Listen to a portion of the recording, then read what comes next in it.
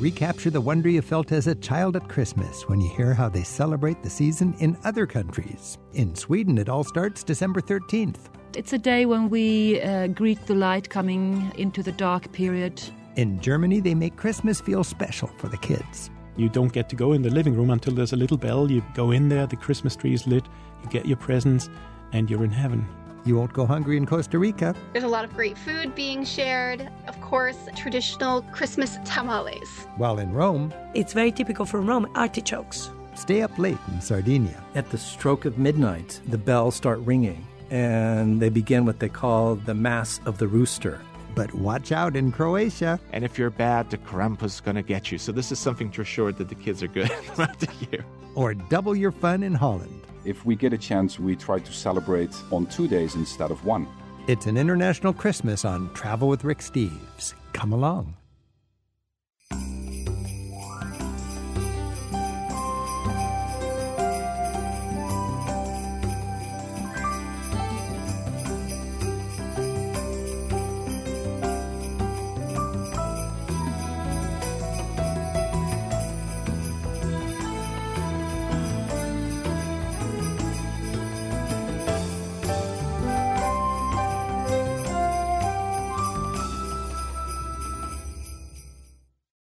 It's a special time of year because we make an extra effort to check in with our far-flung friends and reminisce about our childhood memories of years gone by as our traditions make new memories for the next generation.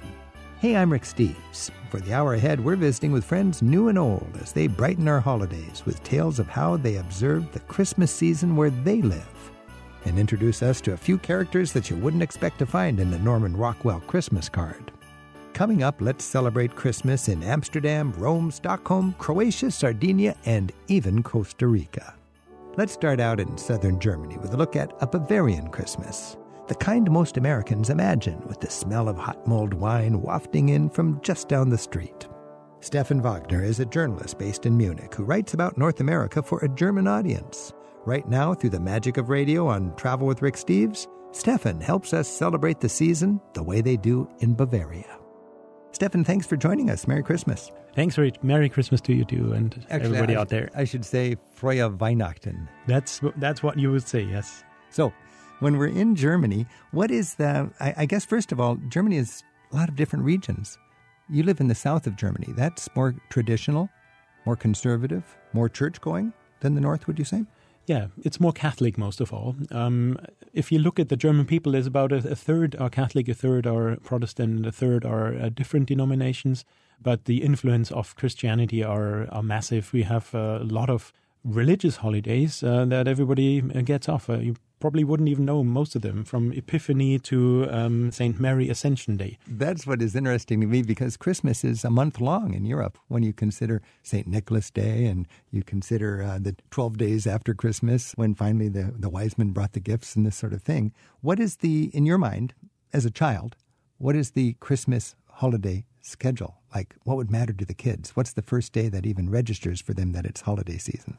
I would think it's the 1st of December. We have these Christmas calendars, the Advents calendar. It's a countdown for Christmas, 24 little presents that you get. And, of course, it builds up to the big day, which is, in our case, on the 24th. Okay. You usually have a light meal of sausages and potato salad at lunchtime.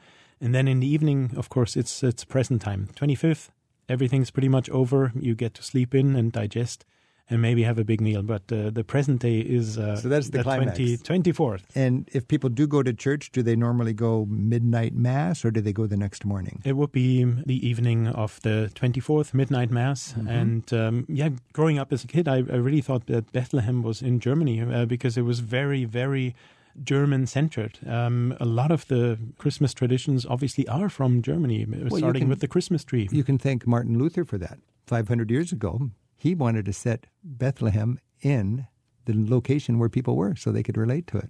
I was fascinated by going to the museum in Innsbruck where they have all the manger scenes, the presepi, and they're all set in Germany. Yeah, the nativity scenes are a big deal. You also have a massive museum in Munich where you can have hundreds of wood-carved scenes of nativity. Churches go full board for that. You can step into the church and see these massive nativity scenes, and they're just, well, of course, you're in Bavaria, which is the land of good wood carvers. Exactly. But it's not just those things. I think for me, a big part of Christmas was also going to the cemetery at night, Christmas Eve. Go to a cemetery around Christmas. All the lights are on. It's incredibly moving and touching. Everybody visits their relatives. All the candles are on. Beautiful. I've seen that in other countries, and it is very touching. On Christmas Eve and other special days, the candles in the cemeteries. So the past loved ones are there in spirit with the people still living. You reconvene, you reunite. I love that. Now, Munich has so many traditions in so many ways. And it seems all over the world there's different Santa Claus characters. Who's Santa Claus in Germany? We have St. Nicholas. It happens on the 5th or 6th of December. He's the good guy. He brings you presents, little presents. So you went from December 1st to the 24th. There's a few stops along the way. There's a few stops along the way to build up the experience. But, of course, there is a mean, evil guy that accompanies St. Nicholas. His name is Krampus in southern Germany. And you say it with a mean edge. He's wicked. People cry, and not just kids. He comes along, he has massive chains that he rattles, black clothes, sort of soot all over his face.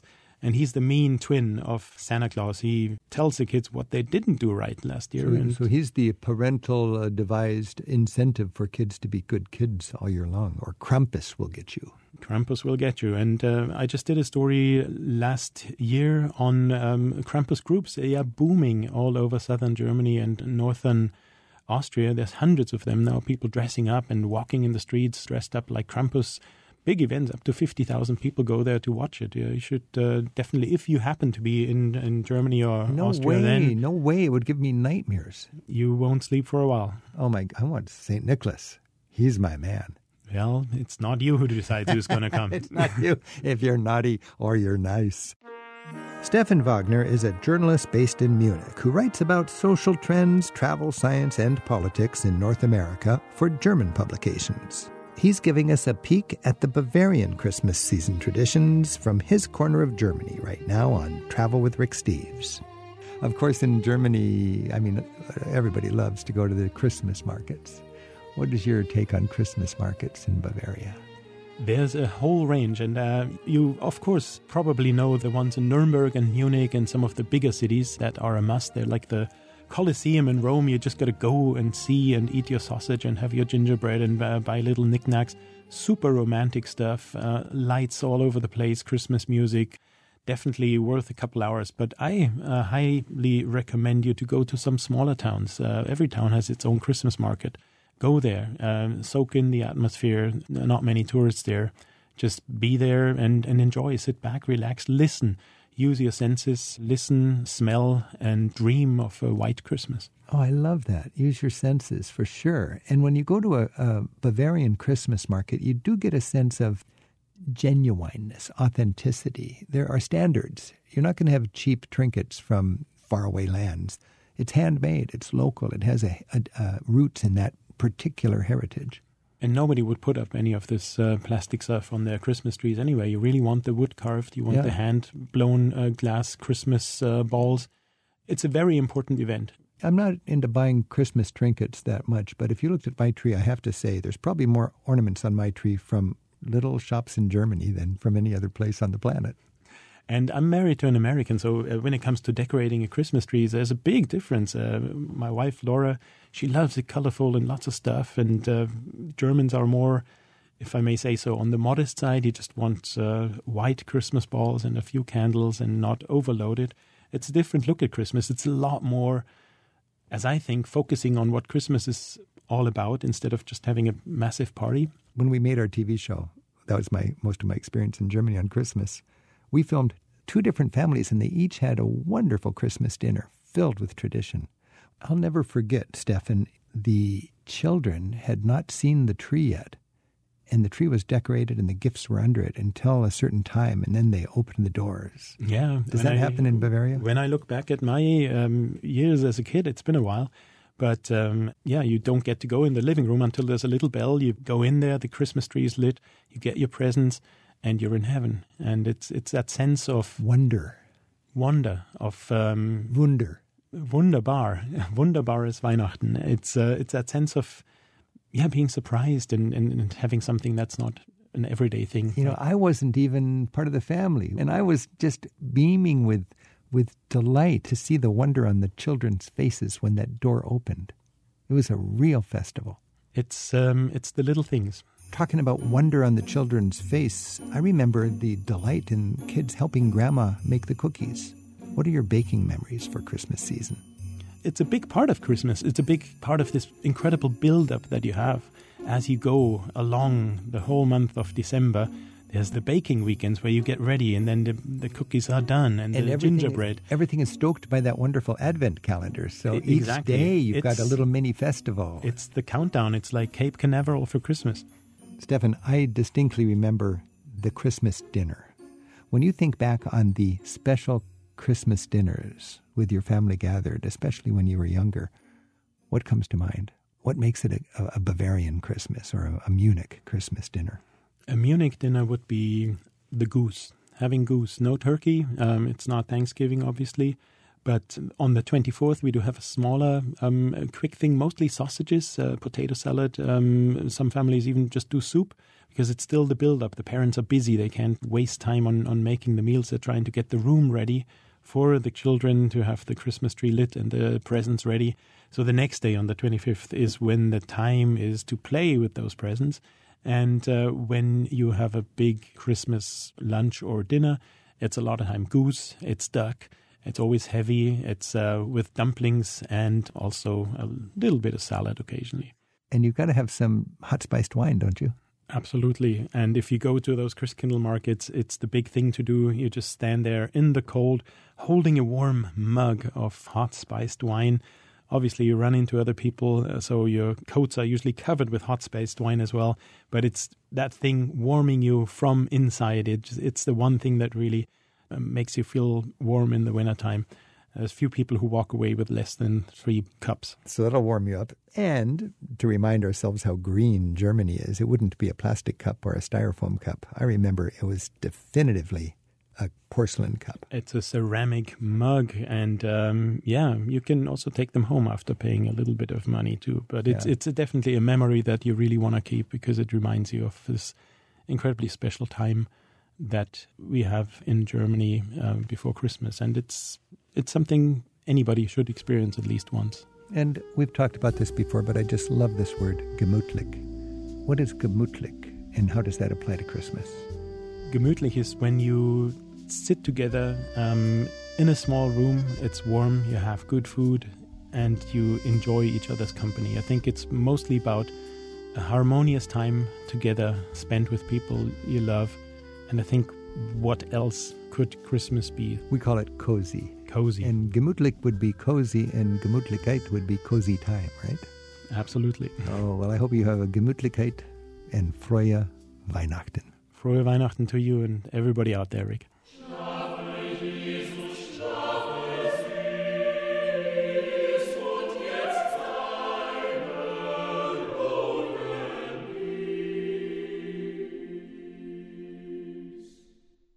We've got more fun for the holidays just ahead as we hear about the one-of-a-kind Christmas traditions of the Netherlands and Rome, plus how they celebrate on the Mediterranean island of Sardinia, in Croatia and Sweden, and even Costa Rica in Central America.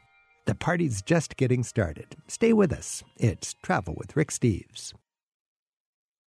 Santa might get a little winded from all the places we're spending Christmas this hour on Travel with Rick Steves. We've still got stops to make in Stockholm and Rome, Amsterdam, Sardinia, and even sunny Costa Rica in Central America. Right now, we're docking in the Adriatic to check in with Marian Kriskovic. He guides travelers around his home country of Croatia and through the neighboring countries of the former Yugoslavia. Marian, welcome. Thank you. How do you say Merry Christmas in Croatian? Sretan Božić. Sretan Božić. What does that mean, literally? Merry Christmas. Sretan, happy or merry. Okay, Sretan is happy. Mm-hmm. And Božić actually comes from the word Bog, and it means little God, and it implies the birth of baby Jesus. Little God. Little God, literally. So literally, you're saying happy little God. Exactly. Now, when you celebrate the holiday season in Croatia, As in much of Europe, it's more than just one day. Tell us the general holiday calendar in Croatia. What are the big days for you in Croatia? The celebrating of Christmas starts December 6th, which is St. Nicholas Day. And that's when the tradition was of giving gifts, especially to the children in forms of apples, fruits, really little symbols and tokens of love and signs of good luck. Then there is December 13th, which is St. Lucia Day. Usually on St. Lucia's Day, in Croatia, you would get a ball of wheat seeds, soak them in water, and those seeds will then start germinating, and the wheat grows by the time of Christmas. And this is a symbol of fertility, of good luck in the following year, the symbol of birth, to do with the birth of Jesus Christ. And, when we think about the celebration of Christmas, we can also think about pagan pre-Christian celebrations. Mm-hmm. And there's so much of our, Christian traditions that have these pagan roots. And I think Christmas is part of the winter solstice. And there was a pagan festival on December 25th. Mm-hmm.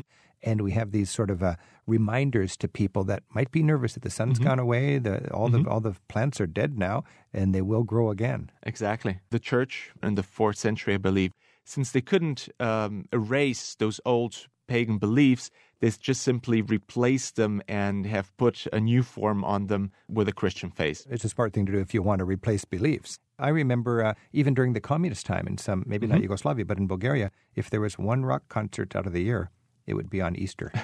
Growing up in a former communist country, I must say it wasn't always all that bad. Because as a child there, we would have still December 6th. The way that they do nowadays is usually you give smaller gifts and token on St. Nicholas Day, and you do the big gifts and the big celebration on Christmas Day. But in communist days, the communists tried to replace Christmas.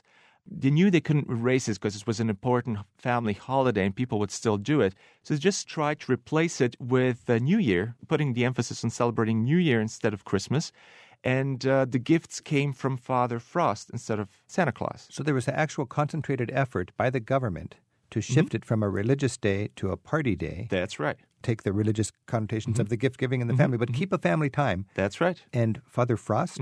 Father Frost, Djed Mraz in Croatian, was taken, the example was taken from the Russians, from the Soviets. So the communists go away, and now you can take back the Christmas day and keep the Father Frost and have more parties altogether. True, although I must say in those days what people did, because we did not have such a hardline regime, they still kept St. Nicholas, they kept Santa Claus, and they kept Father Frost. So they said, okay, you got another guy. You got Nicholas coming, you got baby Jesus, and you got Father Frost. It was perfect. And needless to say, I have very fond memories from my childhood of that. You Yugoslavians. I don't think it was exactly the Yugoslavians. I remember Khrushchev would say, making these people communists is like trying to saddle a cow. It's really tough. Okay, you're a little child. You're 4 years old, and you know it's St. Nicholas Day, and you know St. Nicholas is coming, and he's got a sidekick, doesn't he? What are your thoughts the night before? He does. What are your thoughts before? Who comes and what happens here? Well, the one that children usually fear is the Krampus. Krampus, yes. This is St. Nick's evil sidekick. That's right. Speaking of, are you naughty or are you nice? You're going to get to know Krampus if you're naughty. If you're bad, you don't get any presents. You rather get a stick. And whenever St. Nicholas comes through town, because just like later on with Santa Claus, you would have, in any town, you would have the procession with Santa Claus coming, giving gifts to children. And alongside him is Krampus. And he has these heavy chains. He's all black and he's got these demonic outfit. Looks kind of like the devil himself. And he rattles with the heavy chains. He tries to scare the children. He's got a whip with which he whips the children, the people on their feet, scares everyone away. And if you're bad, the Krampus is going to get you. So this is something to assure that the kids are good throughout the year. So there's parades going through villages with this sort of festivity. Yes. That would be a fun time to be in Croatia. Very much so. December 6th. Yep. I'm joined by Marian Kriskovic from Croatia. We're talking about Christmas in this part of former Yugoslavia. Marian, we've got a lot of listeners across the United States, many of them with Croatian ancestry. Can you give them a greeting in your language and then tell us what you said? Čestit Božić I sve najbolje u novoj godini. Merry Christmas and all the best in the new year. And if I want to say thank you, I say... Hvala. Hvala, Marian. Merry Christmas to you too.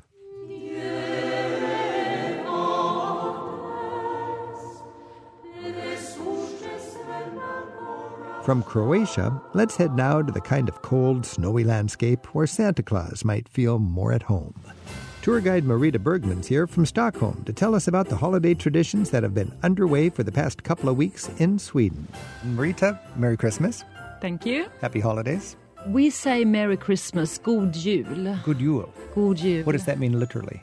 It means have a good Christmas. Now, a big day in Sweden is Santa Lucia Day, right? December 13. Yeah, that's true. It's a special day.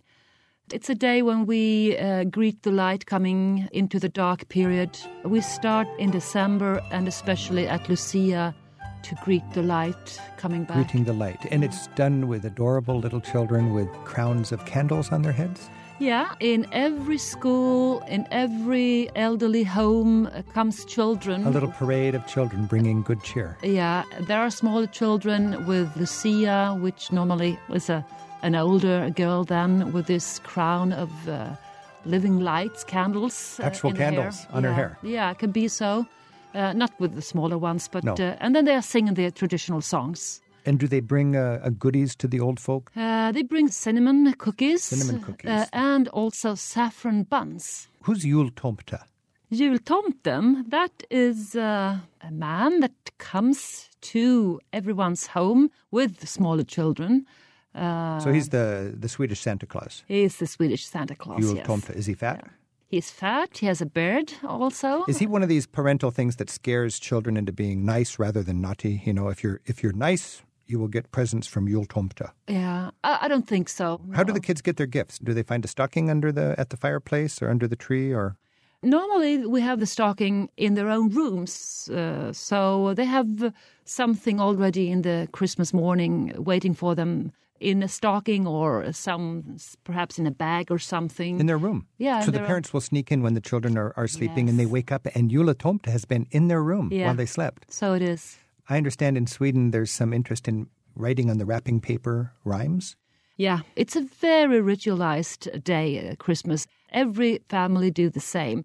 Actually, we look 1 hour at 3 o'clock in the afternoon. It's Christmas comics. It's Disney films. On TV. On TV. So everybody at 3 o'clock tunes into TV and watches Christmas comics. For 1 hour, it's the same ritual, same procedures every year. And then afterwards, we deliver the Christmas presents. And on the presents, there is a kind of something written in it. And to give a clue what there is in the present. Oh, so actually the parent or the person working for Jultomte will write on the paper a rhyming poem making clues to what's in the package. Yeah, true. And it has to be very, very mystical. I mean, it can't be too clear what is in it. So the better rhyme you have done, the more you have to think. And the children, of course, the parcels lying under the Christmas tree can go and sneak and read also before. Oh, when I was little, I would shake the package to try to find what's inside. I could shake and make a noise. Yeah. But here, you can read the puzzle in the poem that the parent wrote on the present wrapping. That's true. I love that. Now, what's the traditional food and drink of Christmas in Sweden? We drink this spicy wine, which we call glögg. Glögg. And that is a kind of a sweet wine, which is then spiced with different kinds of spices. Very, very, very good it is. It's a hot wine. It's a hot wine, and you can get it also quite strong. It's about 20% alcohol in it. So it can get quite joyful on Christmas Day. So Christmas Day is the big deal more than Christmas Eve? No, Christmas Eve is the big day. Okay, that's the big day. So it's really quite an involved holiday. It is. Modern Swedes, as much as they can throw away a lot of the traditions and be progressive and so on, they're embracing the traditions of a multi-generational Christmas celebration. It is true. We have strong traditions in that way, but then also, on the other hand, a progressive society, yes. So that's interesting. You can have the most radically progressive society, and there's still a deep-seated hunger for tradition. And at Christmas time, people will gather together at 3 o'clock and watch Christmas comics. In all homes, yes. We have Frosty the Snowman and Rudolph the Red-Nosed Reindeer. Is there a song in Swedish that sort of everybody knows and everybody loves? If somebody can play the piano, they'll try it. Of course, there are those ordinary songs also sung all over, like Silent Night and so on. But then we also have songs which we are singing, dancing then. If we have a lot of space at home, we are dancing around the Christmas tree all together, holding our hands. So this is not just in fairy tales or romantic movies, but the Swedes will gather and hold hands in a circle around the tree. Yeah. Marita, thanks for a look into Swedish Christmas. Can you give me a Christmas sort of greeting in Swedish? We say God jul. God jul and gott nytt år. Happy New Year. God jul and gott nytt år. Yes. Tack så mycket. Varsågod. Tour guide Marita Bergman can be reached through the guidestockholm.com website. People from around the world get to spend a little bit of Christmas in Rome each year with telecasts of the Midnight Mass from St. Peter's Basilica. For a look at how they extend the holidays in the Italian capital, we're joined by Rome-based tour guides Susanna Perucchini and, on the line from her apartment in Rome, Francesca Caruso.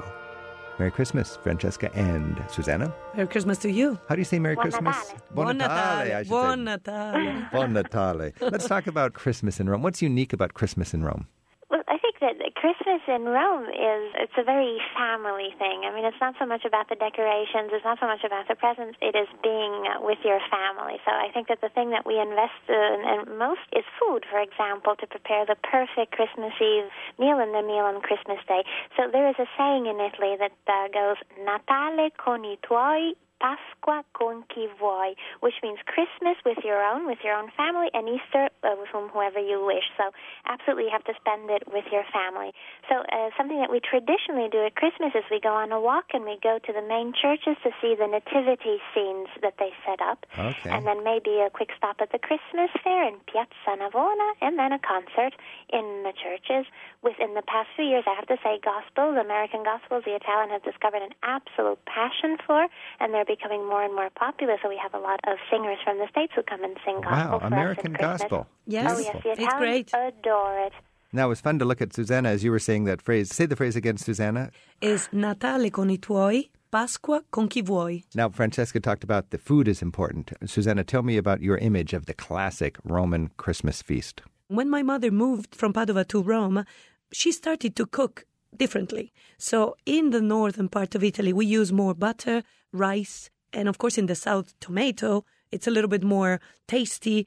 So she melted what I call Veneto, Lazio cuisine. In my house, what my mother cooked wonderfully, and it's very typical from Rome, artichokes. So Lazio meaning the state of Rome. Yeah, Rome the is region. In the state of Lazio. The region. And Yes. then Veneto would be Verona and Venice. Yes, exactly, in Now, Padova. Francesca, in Rome, of course, this eel is a big deal, right? What's with the eel on Christmas? Yeah, I still have a horrible memory of my childhood with my dad bringing the live eel home and the poor eel moving around in the kitchen sink because he had to. So the eel is dispose flailing of around it. in the kitchen sink as the relatives are coming over for Christmas. You've got a fresh one.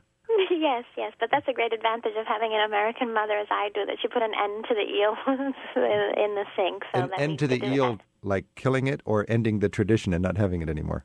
Well, not having it anymore. Okay, so no more eels in your family. Why do they have an eel traditionally for Christmas in Rome? Because it's fish. Yes, Christmas Eve is fish, and the Roman specialty on Christmas Eve is fried things. So it can be anything from pieces of vegetable to pieces of fish to pieces of fruit like apple, dipped in a very, very light batter and fried. This is the absolutely Roman specialty.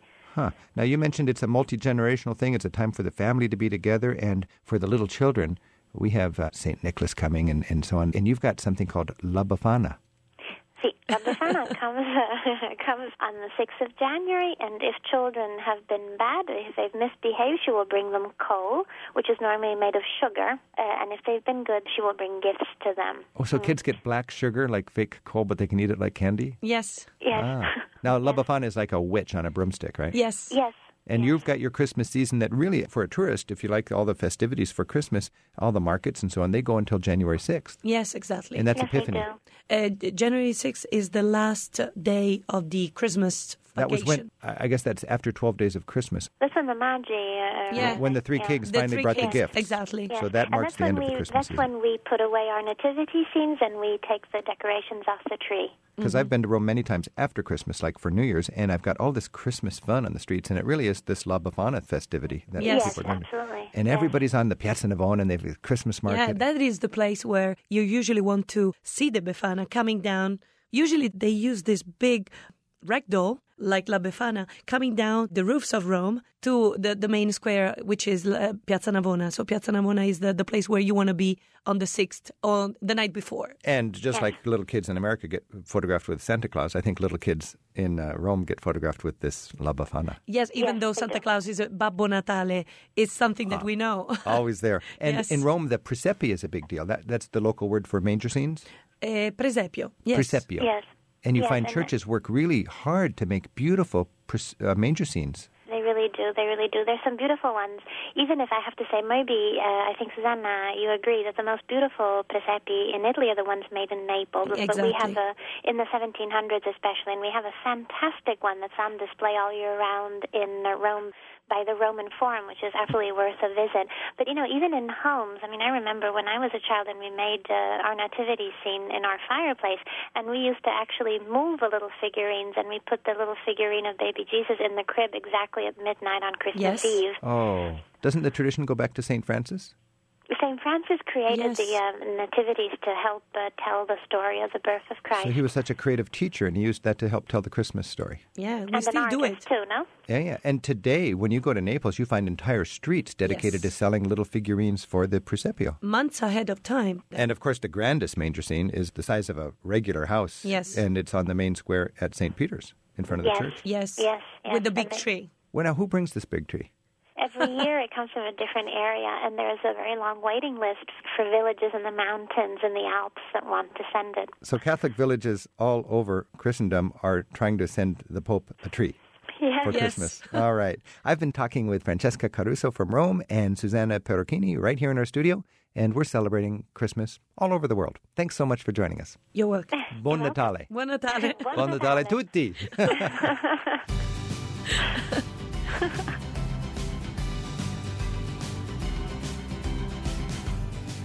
Susanna Perocchini and Francesca Caruso are private tour guides based in Rome. Francesca's website is francescacaruso.com. We'll hear about the one-of-a-kind winter holidays in the Netherlands and get a taste of a tropical Christmas in Costa Rica in just a bit, right after we stop over on the island of Sardinia. Next on Travel with Rick Steves. It's so fun to celebrate Christmas traditions all over the place. And, the second island of Italy after Sicily is Sardinia. It's about 100 miles off the coast. It's about the size of Vermont, and it has its own unique traditions and pride. And we're joined now by Jeff Biggers. He's written a book called In Sardinia, An Unexpected Journey in Italy. And Jeff's going to share a little bit about Christmas in Sardinia. Merry Christmas, Jeff. Merry Christmas. Buon Natale. Yeah, that's right. Buon Natale. Tell us, you've had a few Christmases in Sardinia. How is it distinct from Christmases on what the Sardinians call the mainland back in the rest of Italy? Sure. And I guess I should probably get it right. They call it Sapescigeda, which is similar to Buon Natale, the good birth. But, of course, Sardinians have their own language. Apart from Italian, they have 5 different variants and over 60 dialects. And with each dialect, probably a different Christmas tradition. So what are your memories of Christmas on Sardinia? Well, the first thing that comes to mind, of course, are the sweets. And this is this beautiful sweet bread. It's called pane sabba. Of course, pane, of course, is bread, sabba. This sweet bread, it's made with raisins and nuts and even wine. And it's really sat out for many days. Sort of a Sardinian panettone. Exactly. And it's really very important in each village that has their different type of sweet bread. On top of that, of course, something that you find year-round, but especially during Christmas, are these little kind of raisin cookies, I would call them. They're called papacinas in Sardinian or papacini in Italian. And that basically says raisin cookies. And that's also made with nuts and walnuts and whatnot. And they cut them into like diamond shapes, and the cookies are baked until they're brown, and they put icing on them. And those are very much all over during the Christmas time. So tell us about Christmas Eve and who might be there and what might the schedule for the evening be. So like anything in Sardinia, the Christmas tradition varies, of course, from region to region. But I think the focal point that I found in all these years was the hearth, the fireplace, as this central meeting place for the family. Even if you have modern-day apartments, the idea of recreating the fireplace. As we've talked before, Rick, Sardinia really is a pastoral society, or came out of largely shepherds in many of the areas. There's more sheep than people on the island, I believe. Exactly, almost like New Zealand in that sense. And so the idea of huddling around the fireplace and eating and telling stories and playing games and having the Yule log that would burn all night was really a very important part of the traditional Christmas that you'd find in rural Sardinia. Jeff, can you tell me a little more about the Yule log on Sardinia? The Yule log, which is called the trancu, would be burned, of course, throughout the Christmas period, starting on Christmas Eve. And they would often keep that fire burning until January 6th, which for many in the Catholic cultures would be the arrival of the kings. And so that period, of course, during Christmas was very important for the Sardinian pastoral communities. Mm. Now, you had your kids there. What are some warm family memories that you can remember when your kids were little and you were in Sardinia? Sure. So we were in Alghero, which is a city on the northwest. And, of course, it has much more of an influence of the Spanish and Catalan. In fact, a quarter of the people still speak the Catalan language. So on Christmas Eve, we had a Christmas celebration I'll never forget. We were with a family who was bringing out plate after plate. They actually created a beautiful plate, botarga, which is the wonderful mullet or tuna that's used as a condiment for pasta, kind of this golden, delicious pasta that comes from the southwestern part of Sardinia. And then we went to the cathedral. And there, Rick, I was kind of anticipating a dark, somber Christmas. But in fact, it was just the opposite. It was this mix of the ancient with the modern. The medieval streets, as we were walking there, they were lined with these lamps that had been decorated with fabric by a local designer. His name is Antonio Maras, and he has become since one of Italy's most famous designers. And then inside the Mass at the cathedral, there were the traditional choirs, but then suddenly arrives one of the most important jazz icons of Italy.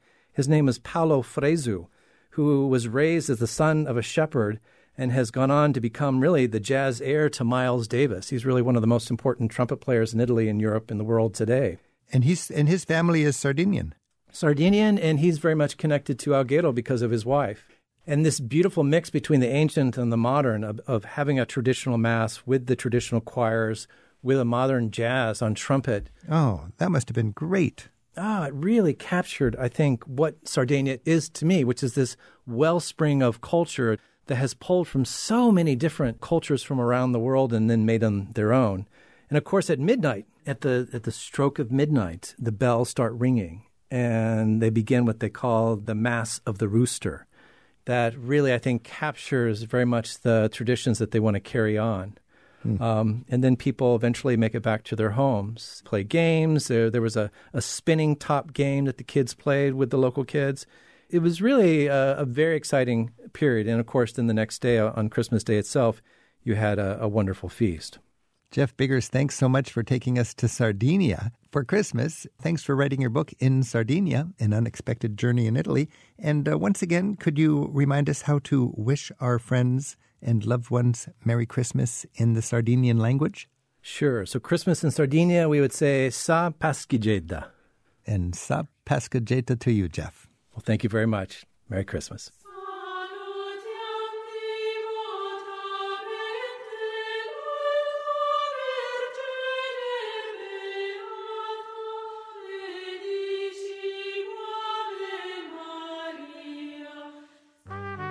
In his book, In Sardinia, Jeff Biggers explains how the island works as something of an open-air museum with monuments that date back to the Bronze Age. His website is jeffbiggers.com. It doesn't need to be cold outside to make it a Merry Christmas. Nikki Solano joins us now from what seems like the happiest country in Central America, Costa Rica. It's where she met her husband, Ricky, more than 15 years ago and settled in. Merry Christmas, Rick. Thanks so much for having me. So you've had a few Christmases in Costa Rica. What's it like? It's a bit chaotic. So my husband's family is quite large, and they all like to get together over the holidays. So we usually have quite a few parties to bounce around to throughout his different aunts' houses. And there's a lot of fun going on. There's a lot of karaoke being sung. There's a lot of great food being shared, some dancing going on, and of course, enjoying traditional Christmas tamales. Oh, really? So there's lots of good food, and I know Costa Ricans are really into quality time with the family. Traditionally, is it a Catholic country? It is. Yep. So Roman Catholicism is the primary religion in Costa Rica. So if people are going to church, do they go to a midnight mass, or how does that work? Yeah, sometimes. It depends on the schedule. They have multiple masses, so depending on, when they're available, a lot of Ticos, so Costa Ricans, will travel over the holidays too, so it kind of depends, on their schedule. Usually Christmas Eve is celebrated more than Christmas Day, so you'll traditionally see a lot of people go to church on Christmas Eve as opposed to, say, on the 25th. And then the 25th would be a family day. Would the kids open up presents like we do in the United States? Yeah, so in my husband's family, we tend to do them around midnight on Christmas Eve. So we will, say, go to church or have a big party at the house on the 24th, wait until it's late, gather around the Christmas tree. They decorate a traditional Christmas tree, and we'll open the gifts and then go to bed late and wake up and kind of just relax and hang out with family and chat on the 25th. Because, Santa Claus can have a pura vida approach to the holidays, I would suppose. That's right. So the Pura Vida, we should mention Costa Rica, it's almost a religion. It's just, don't worry, be happy. That's right. It's a really relaxed attitude, a really relaxed way to approach life, about enjoying kind of downtime, special moments with family and friends. And Christmas is a great time to embody the Pura Vida way. I was in El Salvador for the holidays once, and I almost lost my eyes with a bottle rocket that came shooting right at me, and there's like fireworks going off everywhere. And I've been in India and in Sri Lanka during the holidays, and it's the same thing. Are there a lot of fireworks in Costa Rica over Christmas and New Year's? A ton. Yep. You'll hear, we call them bombas. You'll hear them all the time, even in the daytime sometimes. Yep. You'll hear them right throughout the holidays. It's so funny to me that where I live, I don't associate, explosions with Christmas, but it's a big deal in much of the world. And what's a song that Costa Ricans, Ticos, like to sing at Christmas time? Feliz Navidad. Feliz Navidad. That shouldn't surprise me. And on repeat. You must on repeat. I bet you hear that a lot. And what about New Year's Eve? How does that work in Costa Rica? So New Year's Eve isn't traditionally as big as, say, Christmas Eve, but the family will still get together and have a good meal. They'll stay up late, lots of bombas, so lots of fireworks again. Any leftover fireworks from Christmas, they'll blow them up on New Year's Eve, I suppose. That's right. I mean, a lot of people work in tourism too, and tourism continues throughout the holidays. So you'll have people working on Christmas Eve, and they'll have to get up early and work on Christmas Day. So now that's interesting, because a good percent of the Costa Rican economy does involve tourism, and a lot of people are down there, so they're working. That's right. Yeah. I mean, government businesses obviously will close, but tourism doesn't stop 365 days a year. So New Year's is pretty relaxed. It's not, maybe done up as much as, say, New York does it up, but it's still a good time. Okay, I'm going to test you. You've been married into the Costa Rican culture for 15 years.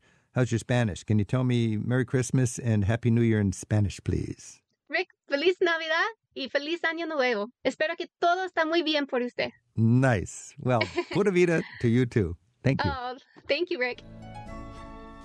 Nikki Solano writes the Moon Costa Rica guidebooks. She and her husband Ricky lead tours and offer trip planning and safety tips at CostaRicaTravelblog.com. The Christmas season starts early in the Netherlands, even before the canals get a chance to freeze up. Dennis Herritz leads walking tours of Amsterdam plus bike and boat excursions at LoveMyCityTours.com. He joins us now on Travel with Rick Steves for a look at the colorful variety of holiday traditions the Dutch are enjoying this time of year. Thank you for having me. So, Dennis, if we're talking about the winter holiday season, what would you say is the day that kicks it off for the Dutch people? Well, the day that really kicks it off is the beginning of December. On the 5th of December, we celebrate the birthday of what we call Sinterklaas. He's a person that brings presents to the children, but he already arrives 2 weeks before that time, which means all the kids are already very excited. And before that time, you can actually put your shoe in front of the chimney, and we sing songs and put little presents in there and drawings for him. And this is all to, make sure that he likes us, because the parents would always tell us, if you didn't behave this year, then Sinterklaas will take you back to his house. And he actually comes from Spain. It's a very old tradition. Nowadays, maybe I want to be taken to Spain, but at that time, as a child, you don't. That would be a threat. So this is one of those things that so many cultures have where they have the parents use this Santa Claus or Sinterklaas in the case of the Dutch to entice or threaten the children to be good children, not to be naughty, but to be nice. Yes. And then, of course, you are overloaded with presents. So it's sort of the same, but then instead of the stockings, it's a shoe. And Sinterklaas, he drives a horse, a white horse. So some people even leave a carrot in that shoe for the horse. But it's mostly to make sure he gets your wish list. I guess that's why the shoes are there. Okay. And what's a typical kind of gift that children might get historically in their shoe? Well, first of all, candy. We have these special things called pepernoten, pepper nuts translated, but maybe not really correctly. But it's just a lot of candy involved. And then basically any kind of presents, but not too big. It's all about small little presents. Stuff that'll fit in a stocking or a shoe. Yes. And does Sinterklaas have a little sidekick, a guy named Zwart Piet? Yes, he does. Yeah, he has many sidekicks just to help him out, because if he doesn't have any sidekicks, he cannot deliver all these presents on the same day to all the kids, of course. So he needs help there.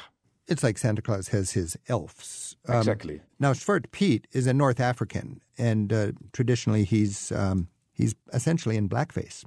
Well, it's one of the biggest topics at the moment. It also every year divides my country. A lot of people want black Piets to become rainbow Piets, so all colored like rainbow. Now, that's an interesting think so too. Solution. Yeah. Because a lot of people, they are offended by it, and it's also a thing. It's not like the 21st century anymore, if you ask me. But the problem is that there's quite a lot of people, mostly in the countryside, that say, it's a tradition, and, why should we change it? But in this period where we are living, it's quite easy to change it. It's all a fairy tale anyway. And I think for the kids, it doesn't matter. It's more like an adult thing, but it very much divides my country every year. But there's more and more rainbow Piets. So I would say, like with a lot of those things, give it another 5 or 10 years, and then it's just all colorful rainbow Piets. Yeah.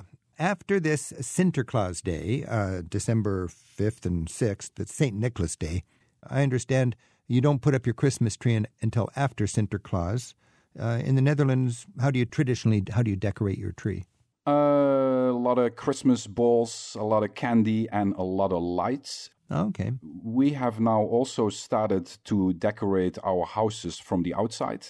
I think we've seen that from the United States of America, which means when I was a child, nobody did that. But then we, with the internet now, we see all these houses being completely turned into these colorful with reindeers on the rooftop, and now a lot of people started doing that as well, but mostly it was indoor decoration.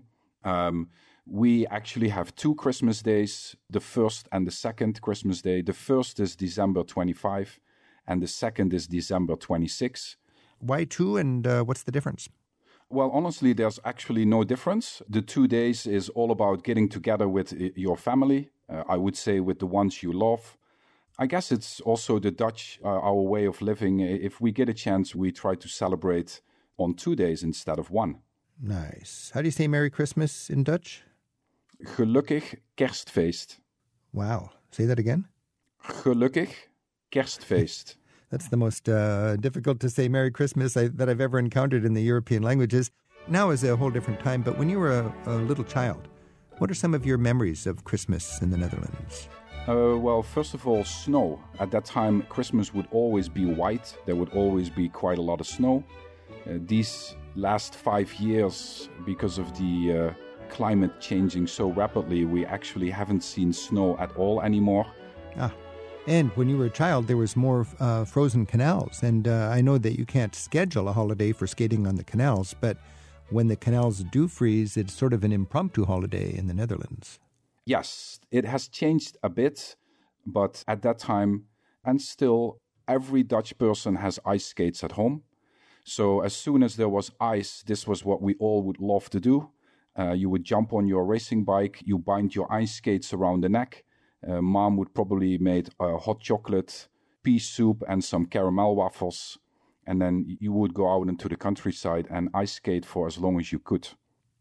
That sounds so great, and it's a shame that that's really not happening anymore because of climate change. But when a lake does freeze over, I would imagine the Dutch jump at an opportunity to rekindle that tradition.